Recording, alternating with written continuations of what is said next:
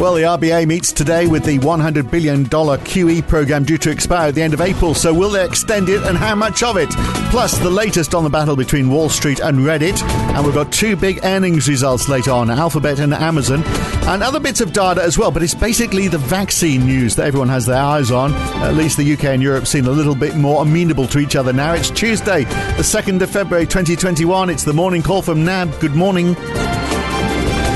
Well, equities have bounced back more than 2.5% for the Nasdaq, over 1.6% for the S&P 500 and 0.9% for the Dow. It's the same deal elsewhere. The Eurostoxx 50 is up 1.4%. The FTSE up 0.9%.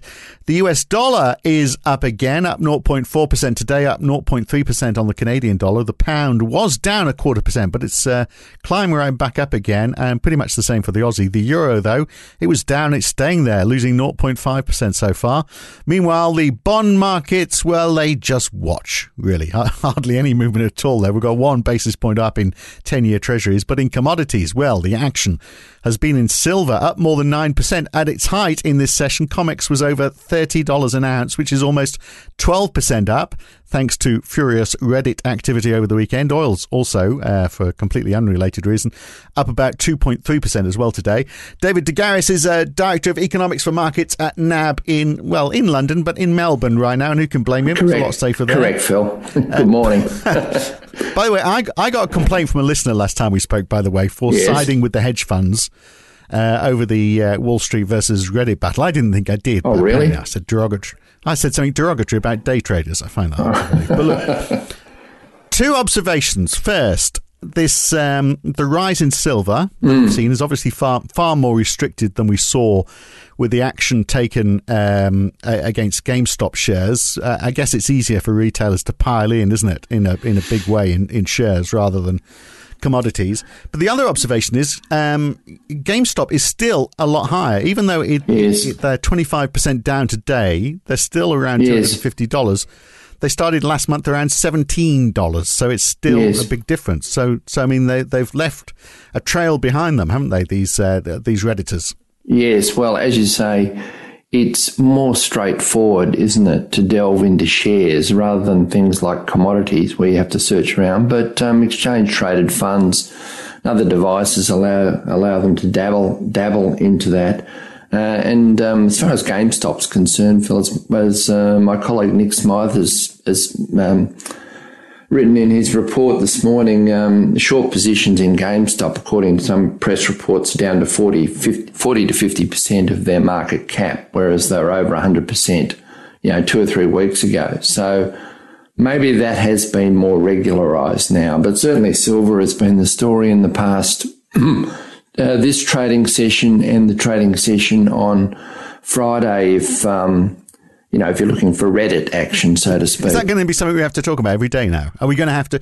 I know that hedge funds are now saying, well, we are going to have to either employ artificial intelligence or we're going to have to employ people to go through the Reddit boards or other bulletin boards to try and find out what's being talked about, just in case they bite us again. Well, I think it's been a more regular session, this one, Phil. So stocks have been higher, as you mentioned. Bonds little changed.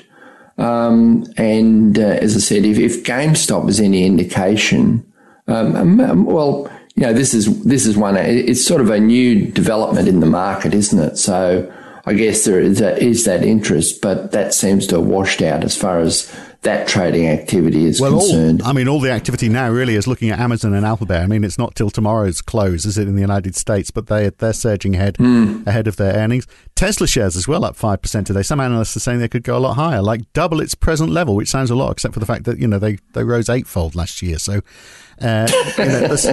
it's who knows, where does it all end? I mean, I'd say it's volatile, but it doesn't. It's not necessarily volatile. It's just going up, isn't it? It has been, absolutely. But I mean, that's partly the Tesla story, isn't it? It's partly the pandemic and effects on stocks like Amazon, but also partly the yield story. And I mean, we heard from the Fed, didn't we, last week? Rates are staying low for quite some period of time. So low yields, high price earnings ratios. Yeah, exactly. And I guess with those stocks, the stay-at-home stocks, the more we hear stories about, social distancing. There's a story in the Telegraph in the UK today.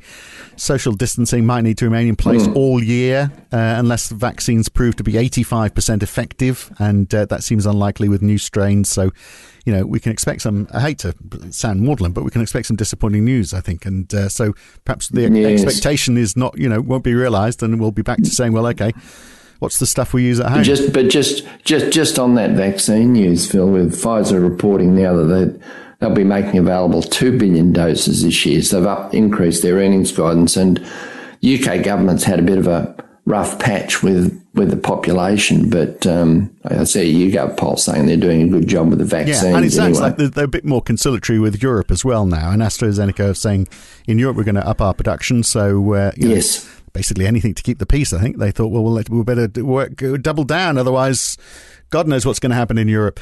Look, what else has been going on? We had a bit more disappointing US started, didn't we? The ISM manufacturing PMI down for January.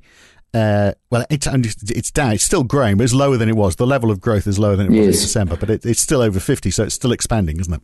Yes, technically you would say it was down. So, if we said the ISM index was down and somebody didn't look at the numbers, they might think it's contracting, was only 58.7. So, which is high. In times past, we would have said that was a cracker of a number.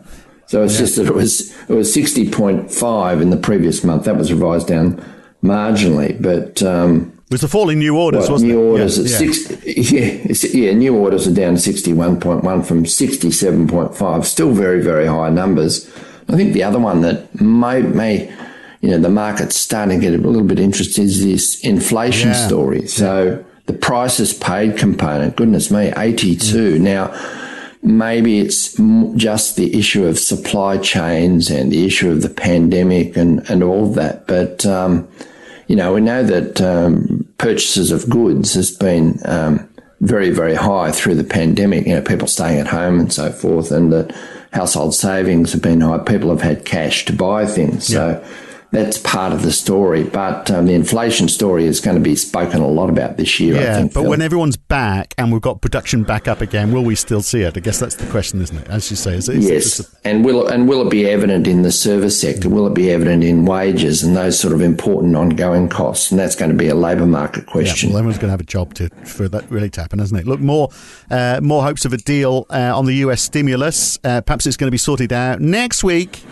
It's always next week, isn't it? Maybe. And the number keeps getting smaller as well.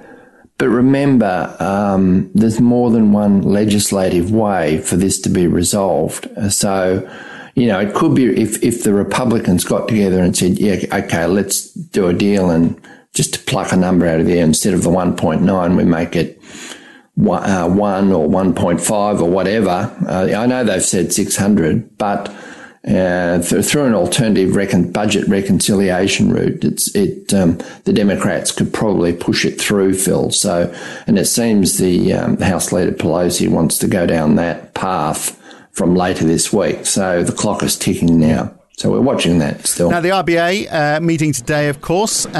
So, of course, at the end of April, that's when they're scheduled to end the QE. So are they going to extend it, or are they going to reduce it and extend it? What are we expecting? It's been interesting. When that was announced back last November, in the month of November, they bought $19 billion of government securities. That's Commonwealth government securities and semis. December 16 and January 15. So they're already starting to phase that down, right? So, and what we have seen is the interest-sensitive sectors of the economy have been red hot. We've seen that in the housing numbers for Australia released yesterday. Housing finance up strongly. What was it? 8.6% in December. House prices up in the capital cities and in regional cities and so forth. Job ads are up. ANZ job ads are up further in January. So we've seen a slew of information suggesting that monetary policy is finding its mark. And I think the other thing for the Reserve Bank, Phil, is that the labour market has been improving a lot faster than what they had expected as recently as, 2-3 months ago. So certainly go back to the November statement on monetary policy when they expected the unemployment rate to average 8%, and it's averaged under 7% in the December quarter. Now, we've still got the JobKeeper end to get over and all of that. So I think they're going to keep monetary policy extremely accommodative. And whether they say anything today about the QE remains to be seen. But Phil Lowe is speaking tomorrow, so the market will certainly certainly interested in that, and they are phasing it down, but gradually, Phil. So perhaps more interested in what he has to say tomorrow rather than what the statement says today. Perhaps the home loans, though. I mean, if they're looking at house prices and how the housing market's going, an 8.7% increase in home loans for December. I think, will the ABS be getting concerned about that? I mean, that it really is growing a lot faster than any other sector of the economy. Well, certainly, but that isn't one of the sectors where you'd hope that monetary policy would find its mark. So, and it's already been evident in increased demand for new housing, and of course that's also being stimulated by the home builder program. So monetary policy is doing its job there. So higher prices will bring forth more supply, certainly on the new housing side, and on the existing housing side. Well, the working from home phenomena seems to have found its mark there as well. And we've seen that in the high demand for household related goods. So that's been evident in the housing market as well. And I would say on the rental side, Sydney and Melbourne rents were softer through the pandemic, but even they seem to have stabilised. So maybe the better rental affordability is feeding through there as well, and that maybe it's sort of less downside risk on underlying inflation through the rental component of the CPI. Now, flash GDP growth for Q4 for the euro area as well today. Look, the data from Europe hasn't been too good, has it? Overnight, we saw retail sales for Germany for December down 9.6%. I mean, they were in lockdown, so perhaps...